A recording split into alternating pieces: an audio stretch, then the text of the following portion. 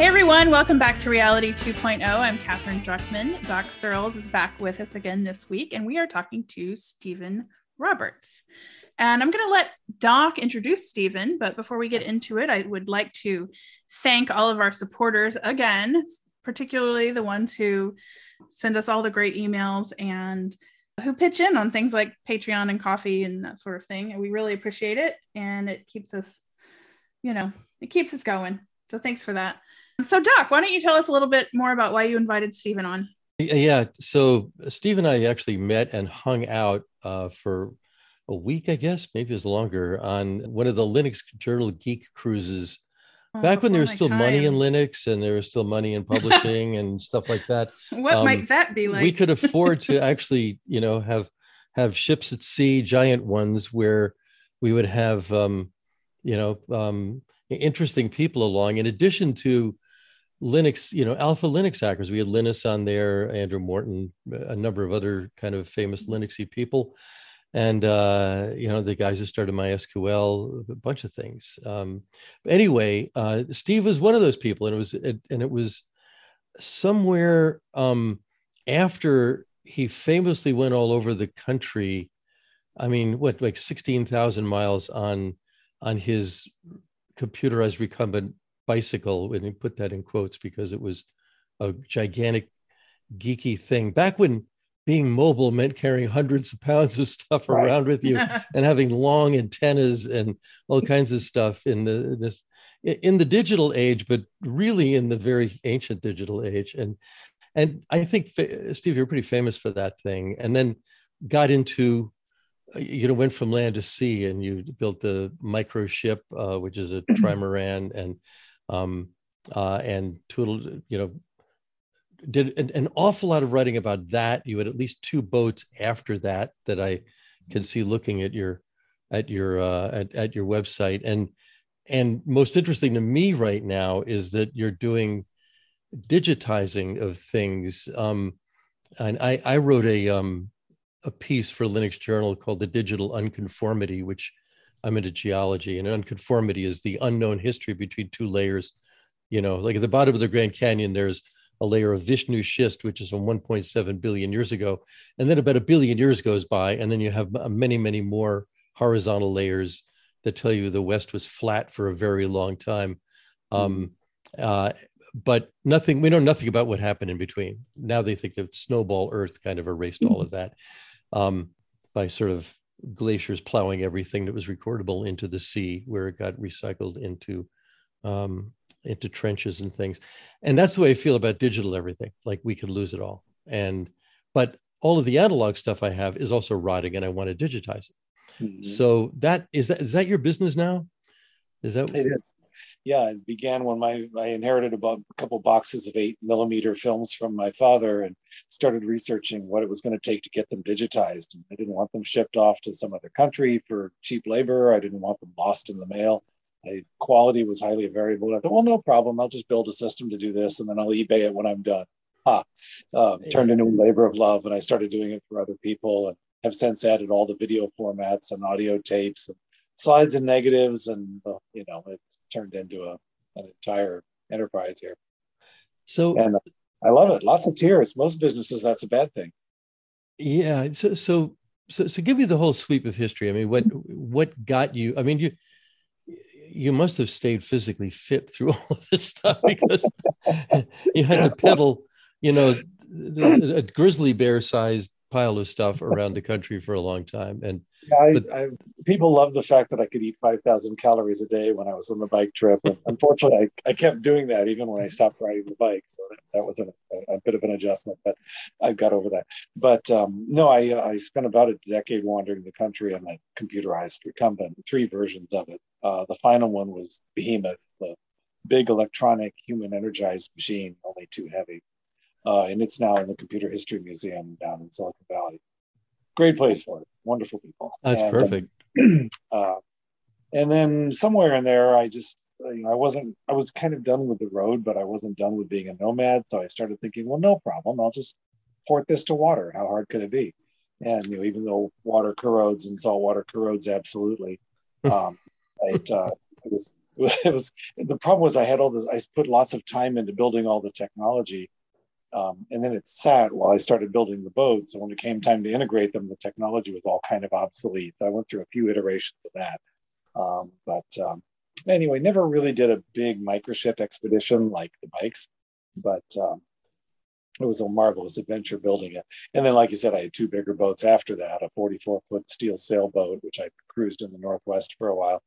And then, oh, the old saying, a sailboat, trawler, motorhome, rest home. I went to the dark side, and now I live on a 50-foot powerboat. So are you living on a boat now? Is that happening? You are, okay. And but it's a power boat this time. It's not a sail or... I'm embarrassed, but yes. That's okay. At least it's not pedal powered. Right. So you've had a lot of experience with obsolescence. Yes. And so what insights have you gained about that over successive generations of building things that took years to build and parts of it are already old by the time you're done with it? I'm wondering. I have a hard time letting things go. I have a lot of old stuff. Would you like some? I don't know. I'm not quite sure how to answer that. I'm always drawn to the shiny new cool stuff, but at the same time, I'm fascinated by all of our history. So what that all translates into is massive amounts of tonnage. And now I feel like I'm trying to disassemble a mountain with a pair of tweezers. But it's been I'm trying to find homes for a lot of the old things. Are the boats? I've heard another old saying is for aquatic type people, for mariners, and is that the two happiest days of your life are when you get the boat and when you get rid of the boat. Yes. And so I'm wondering if you've successfully gotten rid of the at least 3 boats that I can count that you've had. No, I still have the microship, and that's annoying because that was the one that was close to a decade of work, and some serious engineering went into it. 160 corporate sponsors, 40 something volunteers, hired a fiberglass guy for a couple of years. It was a big project. I even built a 3,000 square foot building in the Camino Island forest just to have a place to build it after Apple donated a building for 2 years, and before that UCSD. So it was a long process, and I still got it. It turns out that small little micro trimarans make terrible shelves, but that's basically what it's doing right now in my shop. It's this beautiful machine. It's an unlevel shelf for stuff. Oh, it's awful. Yeah, it's a terrible shelf. I mean, it's like a big bin with curved surfaces on top, and it's covered with crap. So that's annoying. But I'm hoping to find some young wannabe technomad, brilliant pup who will take it and go do something interesting with it.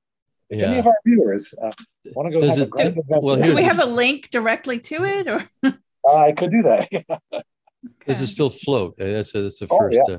It'll float. Okay. It's in excellent shape. So the fiberglass doesn't rust as much as other things, right? No. So, and it's pedal, solar, and sail power, and the electronics it was designed for is kind of irrelevant. That doesn't define it. It's just there's no point in anybody using that. But the boat itself is fine. The deployable landing gear and all kinds of geeky nautical things. It's nautical dementia, the whole thing. It's a sickness. So right now you're into digitizing all kinds of stuff. So what are your clients? I think. Oh, you've got. I mean, when I look at what I've got, in addition to stills, slides are a big one for me right now. I've been duplicating slides by taking an old slide projector. I found a carousel projector and I project those on the whitest wall I can find and then shoot them with a 35 millimeter on a tripod. And it comes out remarkably well considering, but there's got to be a better way. So let's start with those. I mean, what do I do with the cubic foot of slide boxes that I have? Well, a lot of people use slide scanners and they can be really nice, but they're super slow. The workflow is about 3 minutes each. So that quickly doesn't scale. So I have a big Kaiser copy stand back in that lab and a mirrorless Sony A7 III camera. And it's tied to an M1 Mini with Lightroom. And basically we just shoot really fast and capture all those with a high accuracy color backlight.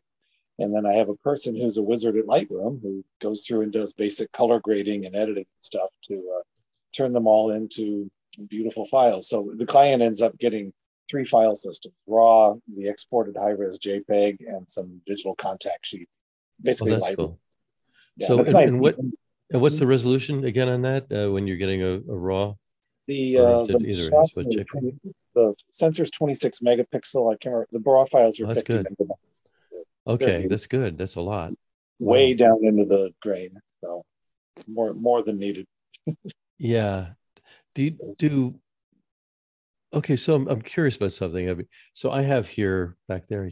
You can't see them, and for those of you who are visually impaired, which is all of our audience, because we can see each other here, but you're not seeing this. If you look at your phone or your computer, but I'm a Canon guy. Recently became a Sony guy, and the friend who gave me the Sony camera that I'm using, it's a Sony mirrorless A7R, said, "Can you make the Sony have the soul of the Canon?" Because the way they saw it, Canon sensors have more soul than Sony has. And I've looked at both, and I see what she's talking about, but I don't know what that is, because interesting. So I'm wondering if you have a similar. I know there's a difference. Sony has the one kind of sensor, and actually Nikon uses it. Almost everybody uses Sony sensor, at least they used to.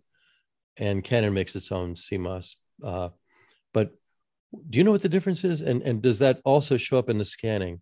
I don't. And the thing is, if I was using it as a field camera, like, friends who swear by their Nikon D850s or whatever, if I was thinking of it as a camera I was out in the world with, I would have a whole different feeling about this. But I want it to be as transparent as possible.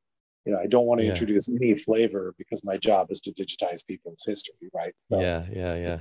And I can't see anything in the results that put a stamp of, equipment vendor anywhere, And we also do negatives, by the way. It's exactly the same process. But the worst thing is when people show up with these binders. Remember those old cardboard sleeves with the plastic pages over them, and the photos would stick to the. I have many of those, and yeah, me too. They're dreadful, and I always hope that people can find the box of negatives somewhere. But so many of them got tossed. But the negative, like the slides, the negatives were the film that was actually in the camera, and the prints or who knows what photomat random paper, So it's the same problem. I mean, most of the time we're just trying to recover the best quality we can from these ancient treasures, and sometimes they are amazing. Also, the other thing that happens is all the film variations. When you start getting really far with the old Ektachrome E2 stuff, remember that back in the 50s, when now it's all really red and faded. It's amazes me how much color you can actually get out of those, but it turns into a project. There was way back when Kodak at Kodachrome, you could get. I mean, the 25 ASA Kodachrome was beautiful, and then the Ektachrome had a higher ISO or higher ASA. It was generally like 100 or 125. Right. And the Kodachrome looked better, though you could shoot.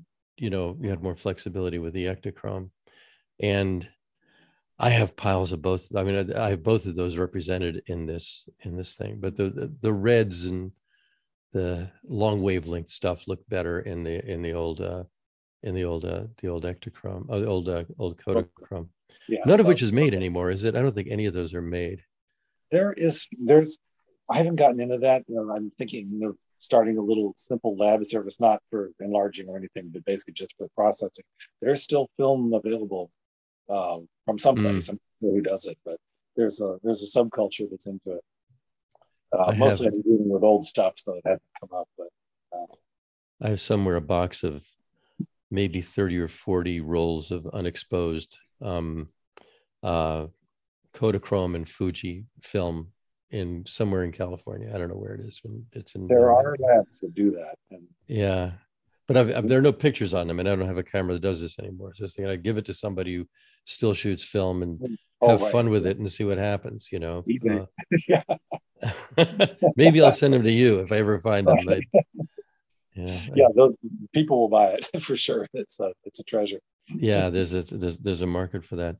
So with that's interesting. You do that you do that you want the negatives. In my case, I actually have negatives in sleeves, and they're sorted, a lot of them, not all of them. I kind of gave up at a certain point, but I have them, and they are dated. All of them are dated. And that's rare. The only thing I'm anal about in my entire life is photography. Nice.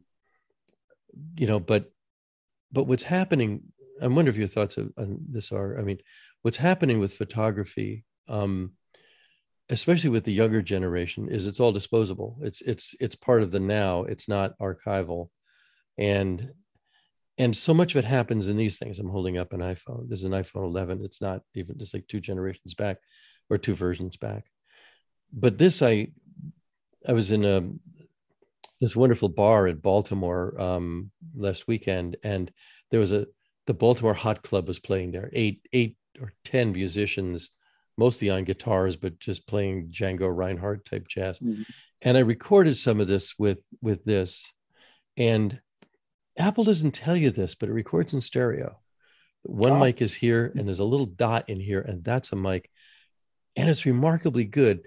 And earlier, I recorded something for a friend, a friend who was late in life, and I recorded it this way, vertically, out on the deck of the apartment I was in New York. And there's a cardinal whistling over here, and there's traffic over there, and people inside saying stuff. And I still got stereo this way, and I don't know how the hell they did it. I'm listening to it, and it's like, no, yeah, the cardinal is over there. Yeah. And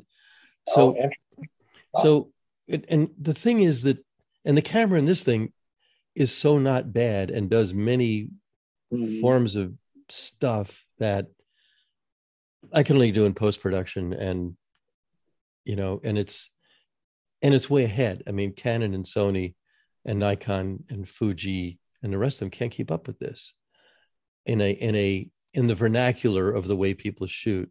And yet the art of photography is still there. So what if you have any insights about what we're going through right now with all of this? I know we've all had our personal dark ages. In my case, there were a couple. The one was textual, but photographically, I was shooting slides for years and years. And I got so excited when the first digital cameras came out. Remember those dreadful old 640 by 480 and 320 by 240 things? And of course, like every, new, shiny, and I jumped into that. And now these things I've still got folders of them on my computer. They're like thumbnails of, little plus buttons.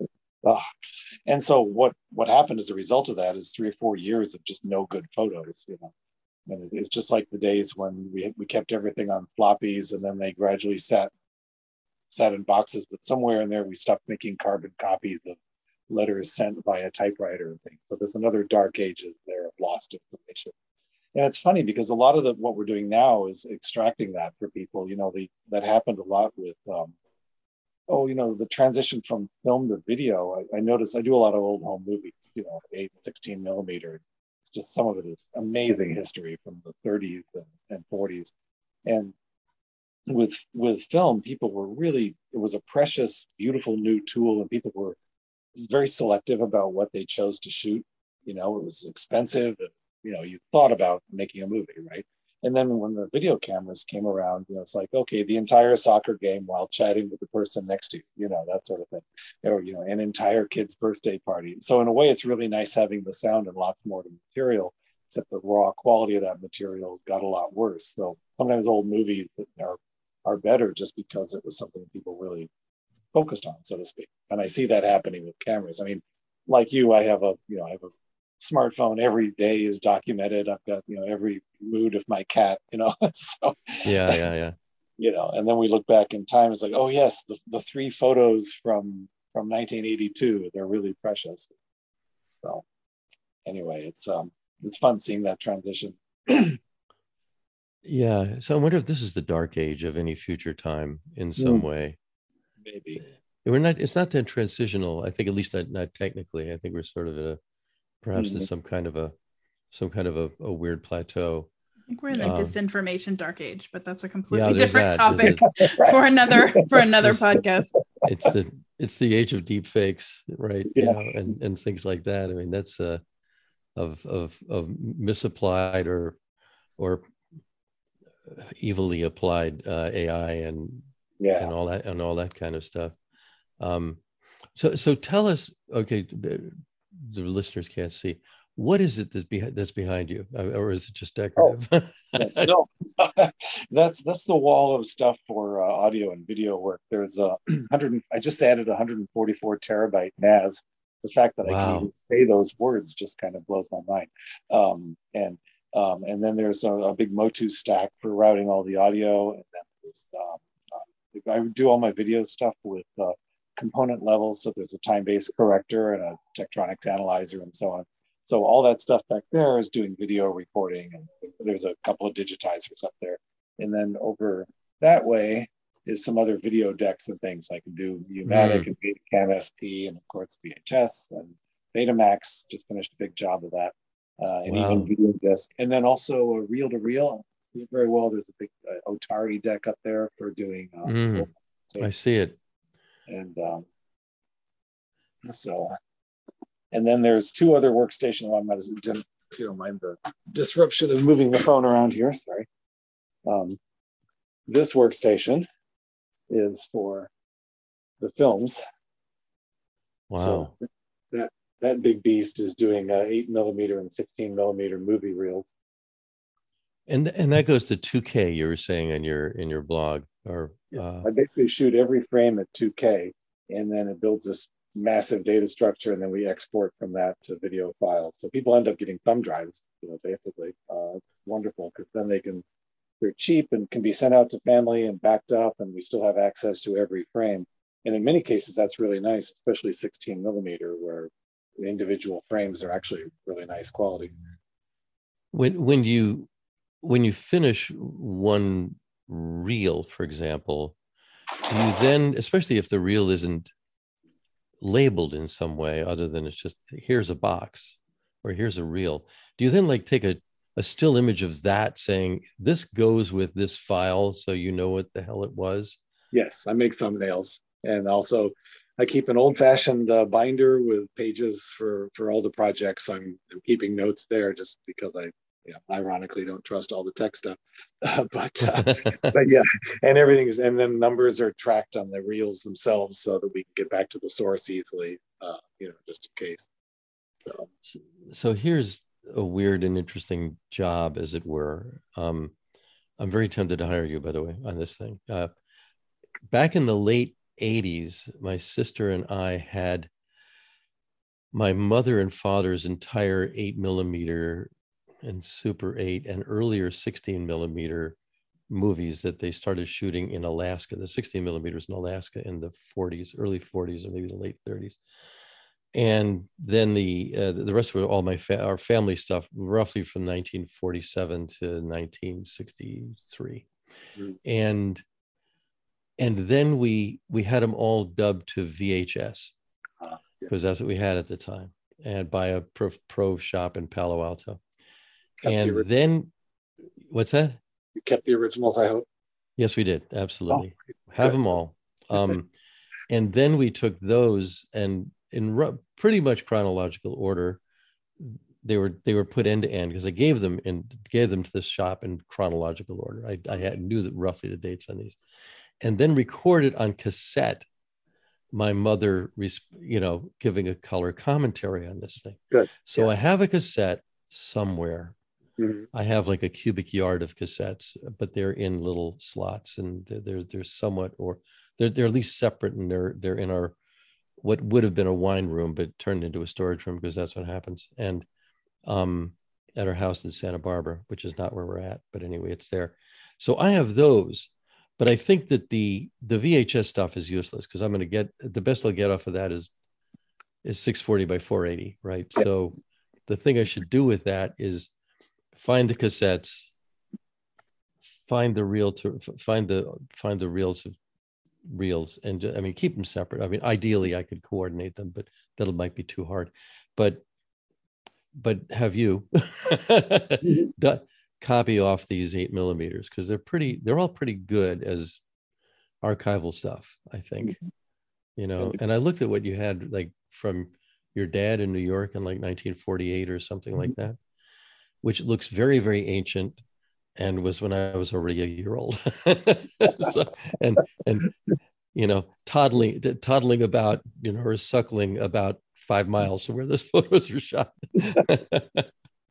I would love to. I just did some 1945 and 1946 stuff from Montana for a client, and it included, oh gosh, just so much history, and it was 16 millimeters, so it's just fantastic. But some of those glimpses into the past are just irreplaceable. There's so little of it. So yes, I'm really glad you kept the original. You wouldn't believe how many stories I've firsthand had to deal with where, oh yeah, well, we put it all on VHS and then got rid of the film because it was starting to mold, and oh my God, no, because so much of that quality just wasn't captured. Yeah. So there are these other for audio. I mean, we have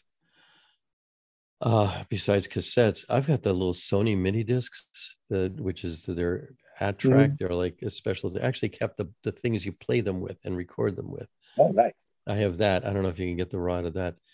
I have a massive amount of interviews that I did with people during the whole time, 24 years with Linux Journal. Wow. They're on micro cassettes, on these Sony things, on cassettes. It's like, and I've got open reels too. I've got lots of those from when I was in high school, especially. I don't know how many. Yeah. So, but you can copy up all that stuff. Yes. It all just goes to MP3, about 1 megabyte a minute, roughly. Yeah. CD quality MP3. Yeah.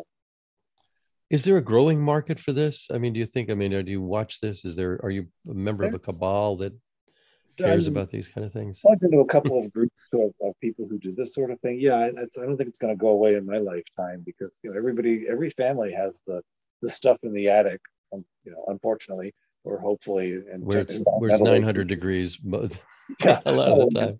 God, a guy came in last year. He's about 90, and he had 2 reels in cans, and it took tools to get into them. This is not helpful at all.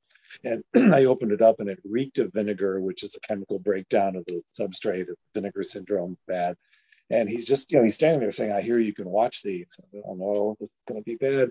And I mounted it on the machine, and dust is coming off, and it's all crinkly and everything. God. And suddenly there it was on the screen, him in 1937 in the backyard in New York with his little sister. And it was just the sweetest damn thing. And I turned around and looked at him. Tears are just streaming down his cheeks. Wow.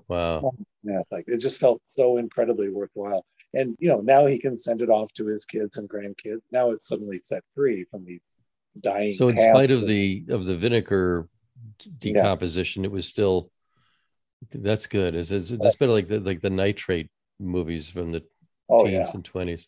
Yeah, there are people who have been recovering those. I've not done any of that. I can't handle 35 millimeter film yet, but that's just an add-on to this if it ever comes up. So, do you handle 3/4 inch or 2-inch videotape? I can do U-Matic and Betacam SP. I don't have 2-inch capability, but I don't think anybody does.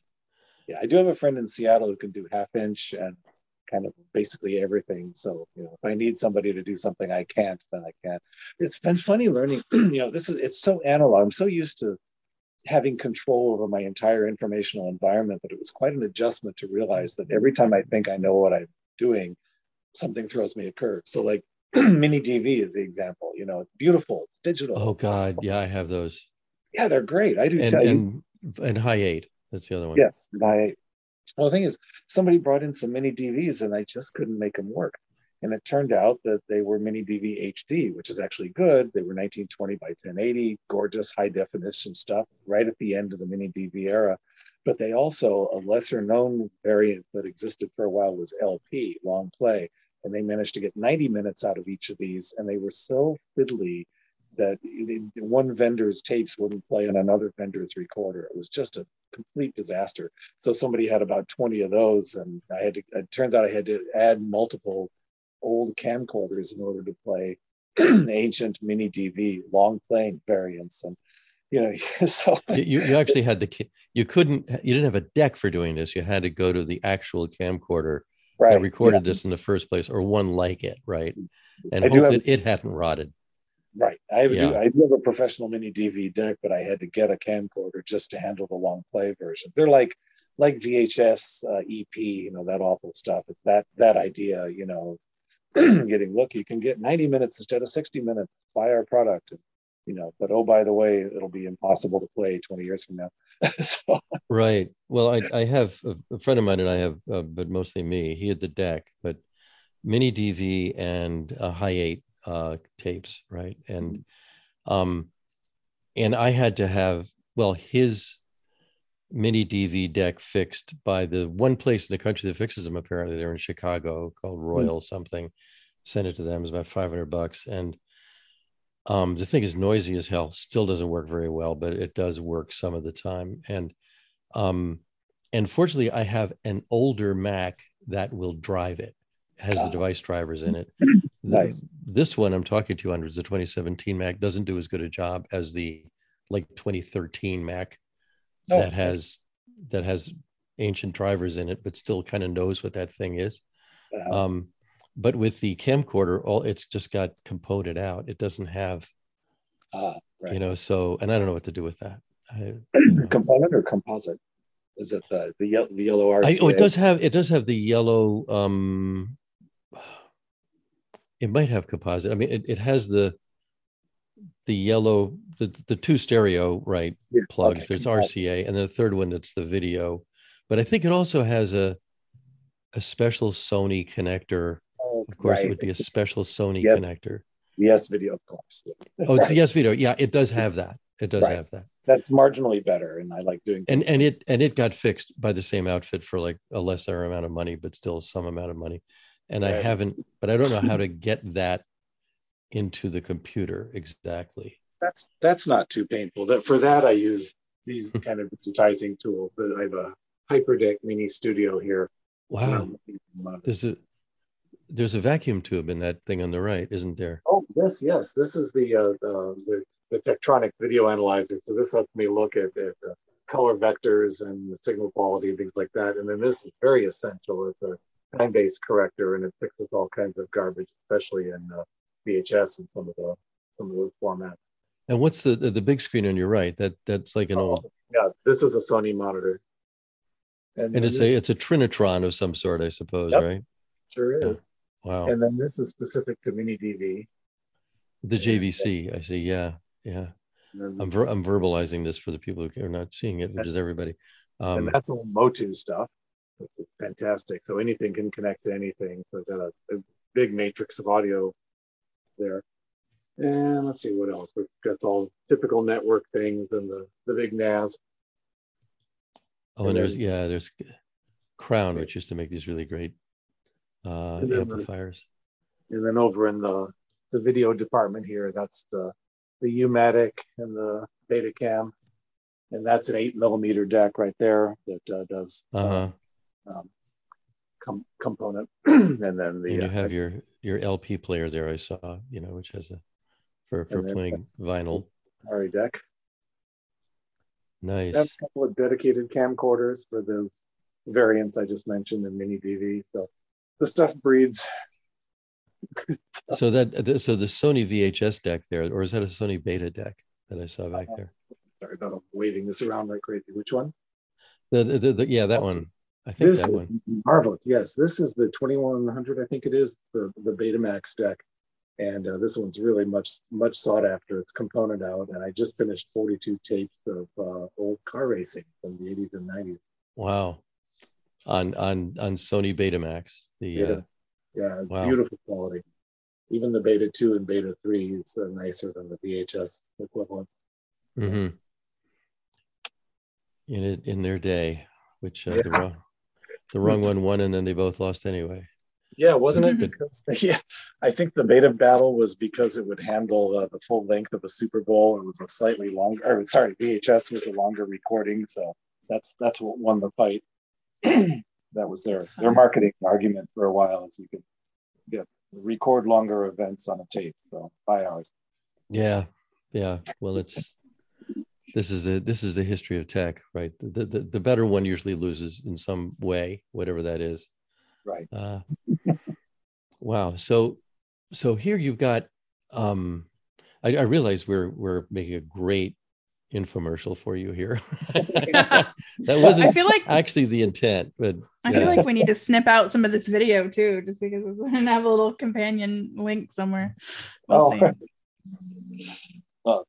Yeah, probably walking around waving the camera was really disruptive, but I have to show you some toys. It's all good. We'll see.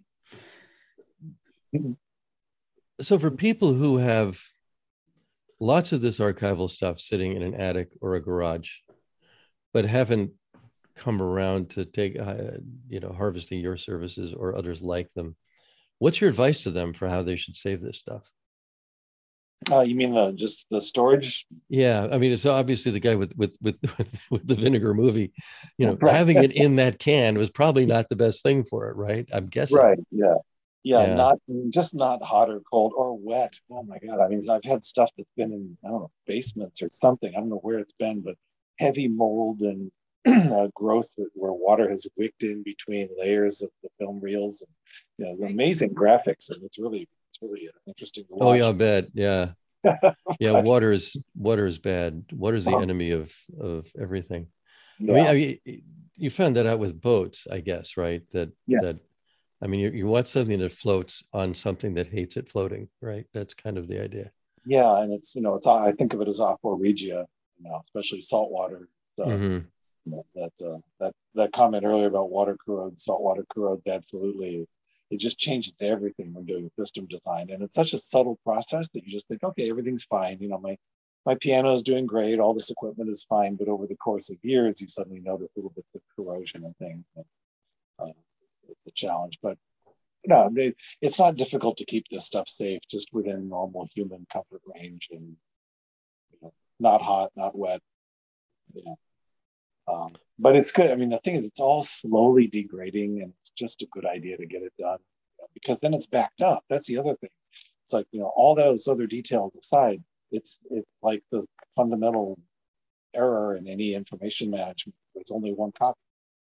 If you've got just your reels, if your house burns down, well, that's the end of that history. And I've run into multiple situations where people have died and their stuff just ends up either taken to the dump or taken to a thrift store as vintage movies or something like that. We had a client a few weeks ago who brought over about roughly 40 little 3-inch 8mm reels, but also 4 larger 16mm cans, and they were really excited to get this family history.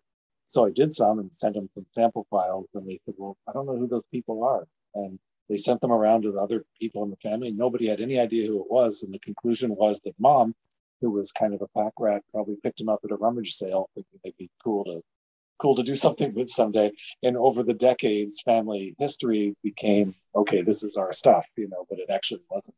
And so, I mean, it's really nice to get things unlocked from those old formats and shareable with kids. In other words, backed up offsite. So it's 50 years from now. All of us are, or all but 2 of us are dead. No, I'll be dead too. We're not. I'll put it that way. No, 2 of us are dead. All 3. Yeah. but my point though is it so where is this stuff? I mean, so how is it saved? Is it on obviously it has to be on physical media. What is the physical medium? What do we save this on? If you put it in the cloud, you start paying for the cloud, it's gone. Oh yeah. I mean, I sometimes deliver things via cloud, but I mostly give people thumb drives and then just tell them to just keep up with, whatever comes out 20 years from now or 10 years from now that's just way better, copy it over. It's because they're just MP3s or, MP4s or whatever, or JPEGs. I mean, it's just normal file formats to us now, but 50 years from now, that's going to be something else. But there will be transitional periods when people can take these things and copy. And at that point, copies shouldn't be lossy. And, I generally say keep all the originals because, as much as we think we're state of the art right now, who knows what better techniques will come out. Right. So, sometimes people play, but I don't advise it. There's a product from, again, we're not on an open source show. It's a proprietary product from a company called Topaz that has some AI that I use it. I have this stuff that I shot with in 2010, a whole bunch of stuff with a crop frame Canon 30D. And it does amazing stuff. I mean, it just takes the grain out of there, sharpens it up without having it look artifacty, gets rid of a lot of artifacts. It's pretty amazing what some of this stuff can do. Much better than what Adobe has, which surprises me. The hard thing for me is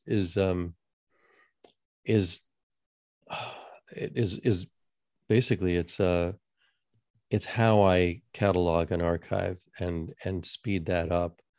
There's for photography, 90% of what I do is 99% is photography, and it's still photos, and they're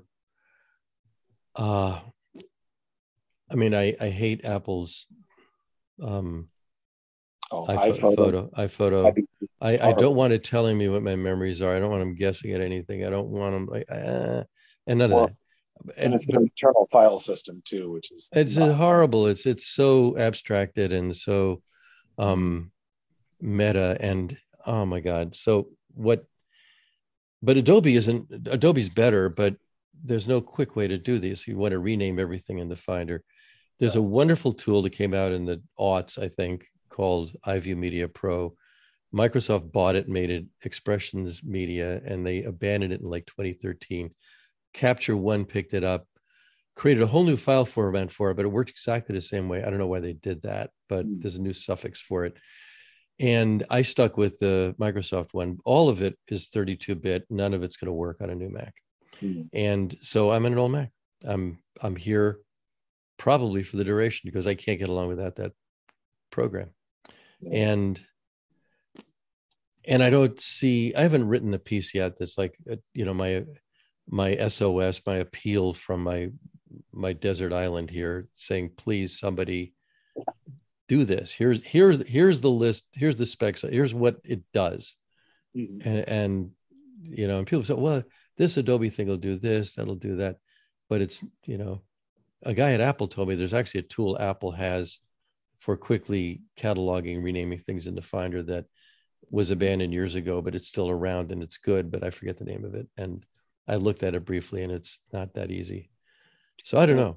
Yeah. I mean, the stuff that we've been doing with the phone, at least we've got the AI and Google. I use Google Photos, and I'm surprised at how often it manages to find something I'm looking for. But mostly I do everything with file naming conventions on my Mac. My giant archives are all searchable that way, but it's inconsistent over the decades. And it's as much as I do for other people, I haven't caught up with my own. Well, this is the risk, right? Yeah. One of the issues here is metadata, loss of metadata. So like, you send me a box of slides or something like that. Well, there's information just in their proximity to each other, the way things are grouped. The dates on the sleeves, whatever you do, notes, of course, that you made. And so I try to capture all of that stuff with the way we build file systems and things, but it's different every time. We can't just send you a bunch of images back serial numbered from 1 to N, because now the metadata is all gone, right? So capturing that from a collection is sometimes a challenge when collections have spanned decades of somebody's life and lots of different tools. So here's another thing too, is that, and this is basically a memory issue when you're dealing with a totally vertically integrated company like Apple. So they have this thing called voice memos, which actually does a good job if you're going to record stuff. Here's the problem. The name that you give whatever it was is metadata. It's not attached to the file itself. It's somewhere else, right? And it's remembered by some program, right? And if you want to, and what it does is, because it keeps a copy of this not only on your computer, but it keeps it on your phone. But if you want to get rid of it on your phone, you can't just transfer it to the computer and it's done, because it wants to keep that metadata for both those locations. You can only throw it away. But if you want to copy off, like drag and drop away the actual files, none of that metadata is there. You'll have to manually rename it and apply new metadata to it. I have thousands. yes, the Google Photos is really annoying people now, people like me who want to pull it out of there and stick it in the Synology photos or something. The metadata is separate and there's no reason. Yeah, this is deeply wrong. They think of putting the data in the actual file as like destructive editing or something like that, but it's not. It's actually useful. You should put it right there in the EXIF, file. You've got all this metadata that's embedded in the actual file, right, in the EXIF. There should be there. It should be there. It should not be somewhere else. Well, it's like photo descriptors written on the sleeves of a 35 millimeter slide rather than on a typewritten piece of paper in the same box. Exactly. That's exactly what it's like. Perfect analogy, because I have those for tapes. I have those for. I don't have them for slides. The slides, right. The boxes of the slides are labeled, but I did a 3-ring binder for all my videos once, and then misplaced the binder. And I was like, damn it! Oh my God! Wow. So that's interesting. So you're enjoying this, right? I mean, this is fun work. It's fun, and I'm getting to my own. I'm trying to get my own archive done, and I have an accretion donation going at the museum for textual archives, and articles and things like that. So this helps. I have the tools to do my own stuff as well, but it's also turned into this kind of fascinating cultural thing. I'm making friends, and I live alone on this island, and this has turned into kind of a odd sort of personal identity. People's families. I've become a personal historian. So, that's great. Wow. So you get to know these. You get to, go ahead. No, I've wondered, I kind of hoped we would steer the conversation this way, because we've talked about the sort of technical parts, but we haven't talked about the human parts. And I'm curious to know more about, like, what is it like? You must sort of have a kind of a weird voyeuristic experience looking at, I assume you're not looking at every single thing that's as it's digitized, but you definitely get a lot of glimpses into other people's families and the way they lived, and their surroundings, and their interior design, and like literally you get this sample of so much about a person's life by looking at something like that. And I'm just kind of interested in how that experience is for you. Their annual traditions and the different ways different families do things like Christmas and things like that, and many pinatas. I had no idea. Right. Just things that weren't part of my cultural history. I see in others, and it is kind of fascinating. Just not even from an abstract level, but just getting to know people, and it creates a connection with every client. It's I didn't expect that. It's not just a crank turning service. It's really personal. And like I said, it's been amazing how many times there are tears involved, and of course the joke here is that in most businesses that's a bad thing, but not here. So, are you ever surprised by what certain people find worthy of recording and versus others? Yes, I think so. I mean, very often the things I'm doing are their father's choice of what to record, things like that.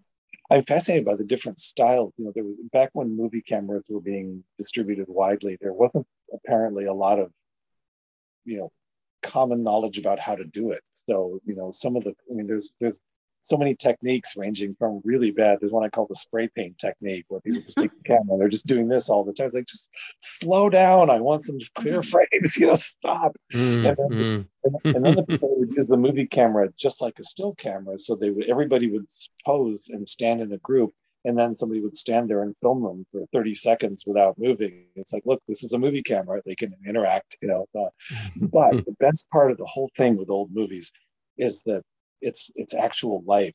All those boring photos that all of us have of, some black and white ancestors frozen in a wall, with a stiff smile. Okay, cheese, or something like that.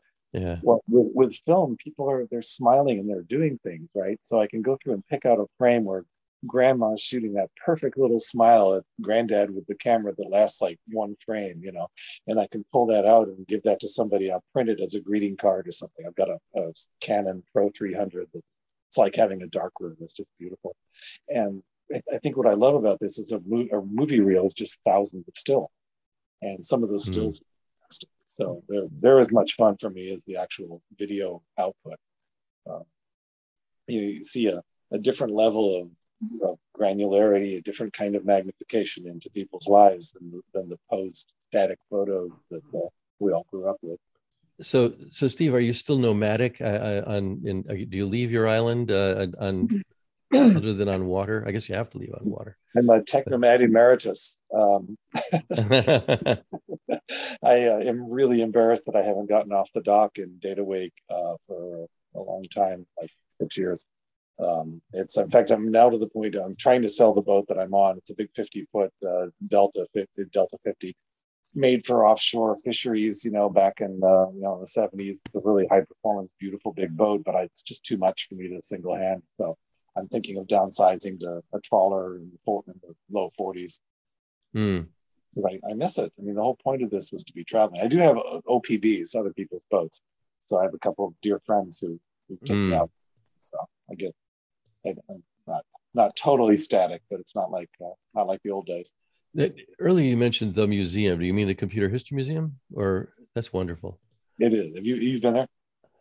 Not only there, I co-host a conference that takes place there twice a year. Wow. Our 34th is coming up in April.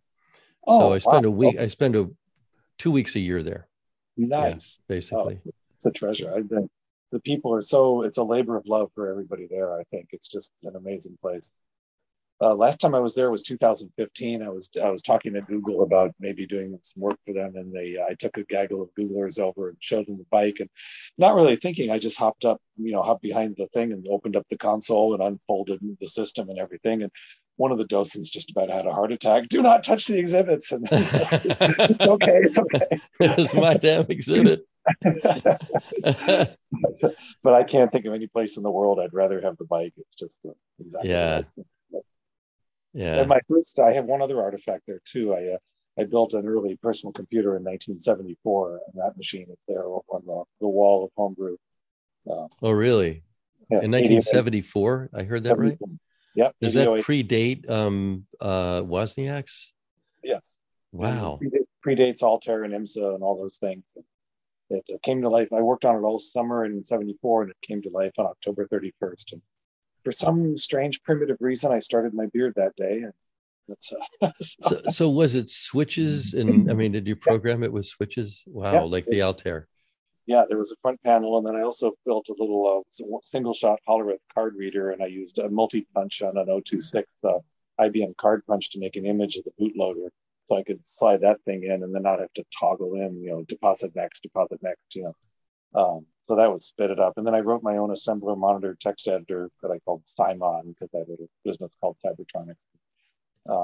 And I used it for music synthesis and business, and produced catalog wrappers. I had my customer database on fanfold paper tape with a Frieden reader at Punch, and good times.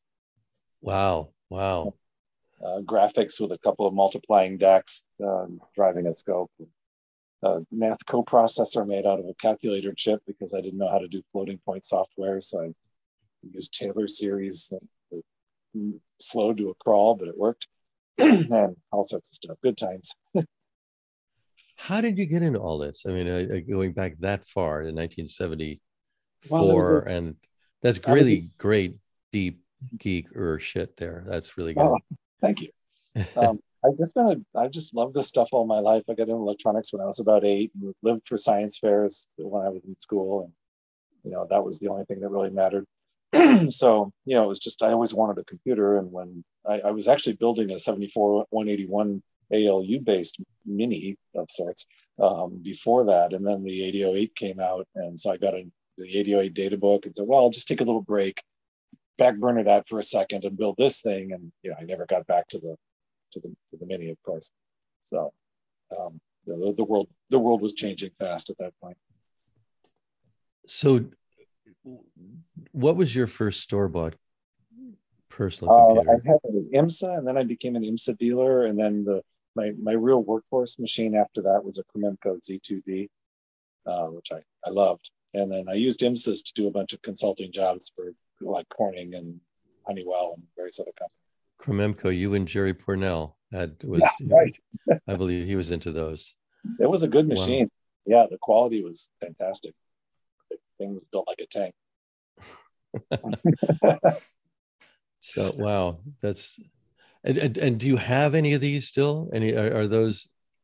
They're all Pictures. No, I used to write about it for Kilowatt and other magazines, but the machine itself, I sold that to a guy in Florida. It was like $6,000 or something. I sold it. I delivered it. I literally drove it to Florida to hand it to him. And, you know, it's such wow. Imagine in today's dollars.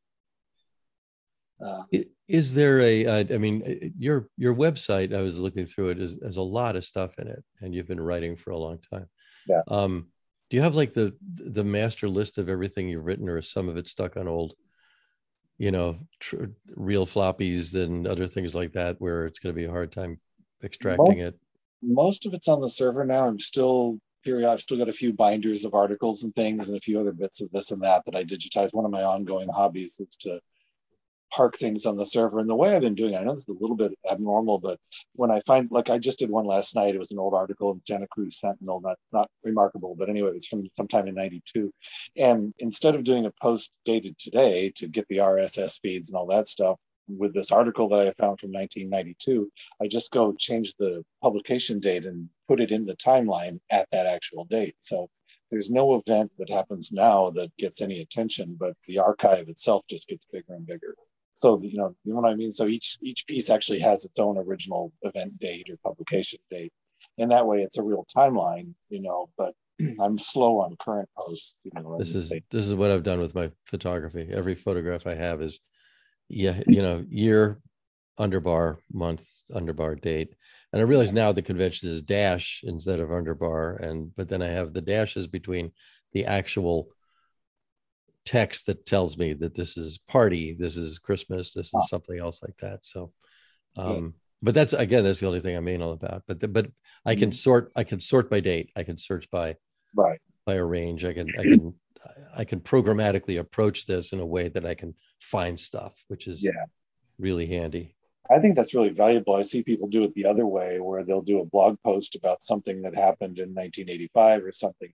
And then the blog post, the date of that is just completely irrelevant in the future. That's just some time that somebody, you know, and it just adds noise, you know. So the downside is that it doesn't create, you know, events that, you know, get clicks, you know. So, you know, there's no, I don't even, I'm a little out of date on that. So, you know, adding something to the archive, which is technically a WordPress blog, doesn't create any flurry of activity. Sometimes I tweet once a day. I have a 3-year loop that I go through where I chronologically walk through the entire timeline, and every day I'll just post the next one on the timeline, you know, and then what that does, it forces me to check the links and make sure that, you know, they're consistent with header types and all that stuff. And it's just it lets me do site maintenance without it turning into an overwhelming project. So your tweets are a kind of metronome that keeps up with the rest of your life. That's interesting. Yeah, I basically just go all the way back to the beginning and just one tweet a day chronologically, and I guess I'm going to be wrapping, you know, catch up with present sometime in the next 3 or 4 months, and then decide whether to optimistically go around again or call it a job. Yeah, I've been tweeting since 2006, but I have my regrets about it, because and this is I mean, we could move toward the close with this. Both of us have gone through periods where we were kind of geek famous for a period of time. You know, you with the behemoth, and I mean, you attracted a lot of attention with that. With me, I had as many as, like, you know, 40, 50,000 readers a day for my blog back when there were only hundreds of bloggers that were writers that wanted to write there, and they all went to Facebook or they all went to Twitter, and the whole thing, you know, went away in a way. It didn't go away, but it's just kind of like, I mean, I still have a blog. I don't blog daily anymore. And if I tried, I get literally dozens of readers from that, but I feel differently about it. I feel like, okay, now it's a more reflective time. It's not about the clicks. I'm not looking for I never had advertising. I never looked for that. Yeah, me neither. So I'm wondering if you're going through a similar thing. You're in a phase of your life where it's stuff that matters that isn't about fame and recognition. Mm-hmm. Yes, I think so. And the nature of readers has really changed. I mean, I'm an old long form writer. I used to do magazine Mm-hmm. articles and books and things. And I complain about, excuse me, I complain about the market not reading long form anymore, but I'm part of that. I mean, I spend so much time on Facebook, and when I read articles, I zip through them really fast, and the world has just changed that way. So I still persist in thinking of that as my publication product, as I suspect you do. And so when I post things on Facebook, I think, geez, I really need to, do a proper article about this someday. But And if you ever use Medium, which I use less lately, because they say as soon as you have something that's popular, they put it behind a paywall. So it's like, okay, screw that. yeah. But for the longest time, it's like I'll write something and it's like, let's say 2,000 words, 3,000 words. It's a big piece, and it'll say 15-minute read, and then let's say you had, like 1,000 people saw it, 200 people, read some of it, and 14 read the whole thing, something like that, and it's like, okay, well, here we go. Oh, God. I miss my old listserv, the microchip status reports. There were thousands of people, principal names we all know, principals of big companies, all this stuff. I would write these updates about what was happening on the project. And at any time I would ask any kind of a question, I was trying to solve a technical problem. I don't know how to do this. These people who were like geniuses and wizards would write back and help me answer the question. Just had this incredible global community of people who were helping or happy to kibitz, at least, or point out problems. But it was this really engaged interaction.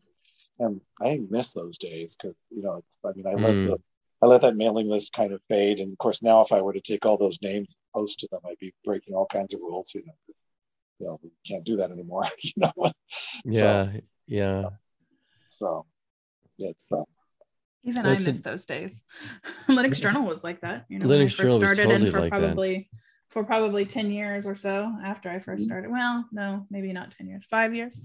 When the comment section of any article was a conversation about how to make whatever the problem the article solved better. Yeah. And that's, it was fantastic. And it's just not that way. And people anymore. would take time and really think, and responses were many paragraphs and well edited, and not like the threads on Facebook or tweet comments or anything. It's right, which have to be brief, but there's a sort of fruit fly nature to it, to the whole thing. It's pretty. We're all just ephemeral after that. It all has a half-life of a few seconds. It's my joke about Twitter is, oh, you've got 25,000 followers. Yeah, but so does a parking space, but it engages so it engages 10 cars a day. So this parking space has 40,000 followers. Is that much traffic? It gets that much traffic. Well, not really. That's funny. Oh man. Well, listen, we'll have to visit this again. I'd love to get you on the other podcast, especially that stuff you just talked about, the early stuff. I realize it's early in the day for you, so that's your problem with that. Crack it on, like 10 a.m. or something. 9:15. Oh, that's even worse. Have you ever heard look it up, Mr. Roberts? It's a joke of Mr. Rogers. Mr. Rogers meets Mr. Rogers and the bass player, and it's on YouTube, but it's really better to listen to it than to watch it, because there was a video that went with it. But it's Mr. Rogers interviewing the bass player, and it's early in the morning, and Mr. Rogers says, "So you like to get up early?" He says, "No, I like to get up when the sun gets warm, about 1 or 2 o'clock in the afternoon, and and what do you eat? I eat tins of tuna and from a chain store." And it's this wonderful disconnect between Mr. Rogers talking to children and an adult musician having a life. It's very, very funny. I won't tell you who does it, because they're two actually famous people, but it's so well done. But my point about it is that it's about timing, right? If you live a musician's life. I could move to Europe, and then it will be later in the day for me. That would be good. Yeah, that's what I like about the other podcast we do, Floss Weekly, because when I'm on the East Coast, it happens at noon. It doesn't happen, right, or noon 30. It doesn't happen earlier. So maybe when you when you rebase in Maine or someplace like that, Right. some other place on the water, Okay. someplace without volcanoes, where you can go, Right. go hang out. Someplace that's not in a subduction zone that's going to give you a tsunami one of these days. I look forward to it. That'll be fun. And a standing invitation if you're out in this end of the world. It'd be great to see Yeah, you. I'd love to. What is the island you're on? San Juan Island. Oh, you're on San Juan. Okay, I know that one. Yeah. Yeah. Linux Journal was in Ballard in Seattle. Oh, really? Right. For much of its life. Yeah. It was born in Seattle. Phil Hughes, the starter, was up Rick there. Lundon, right? Or was that? No, that's Embedded. Oh, embedded Linux. We had that too. Oh, okay. Yeah. There was an embedded Linux journal. I wrote an article for that once about it. Oh, that sounds right. That may be one of the ways we got you on the big boat. Oh, yeah. Yeah. Man, I really missed out. you did miss it. You should have been there the times that we went to the theater. We saw the first Matrix as a big crew, the whole Linux Journal crew, which at that time was like about 10 people in an office, all went over to see the Matrix, which I decided was my favorite movie of all time then, and it still is. Excellent. For different reasons over time, but yeah. I miss those geek cruises. I miss them too. They were so good. They were so much fun. Well, the other podcast is doing a cruise this year. Of course, you couldn't pay me enough to get on a cruise ship right now. But. Right. I love cruises. I love them. I did Pearl Whirl and Linux Lunacy and the Java Jam. Oh, really? All of those? Wow. Excellent. Neil Bauman, who organizes those, still has them. He's got a different name. It's not called Geek Cruises anymore. They're called something else. But he's still doing them. I haven't talked to him lately, but I should ask him how it's going with that. Yeah, I'm curious. Yeah. Yeah. It was a brilliant business model because you get to interact with the icons rather than, normal trade shows. They're all gone. Yeah. The separation. The trade shows are gone. Yeah. No, these are, but our show, the Internet Identity Workshop, IIW, iiworkshop.org, a computer history museum twice a year. So I would love to. We may have to invite you down for that, just to show up. I'll write you a note about that if I remember.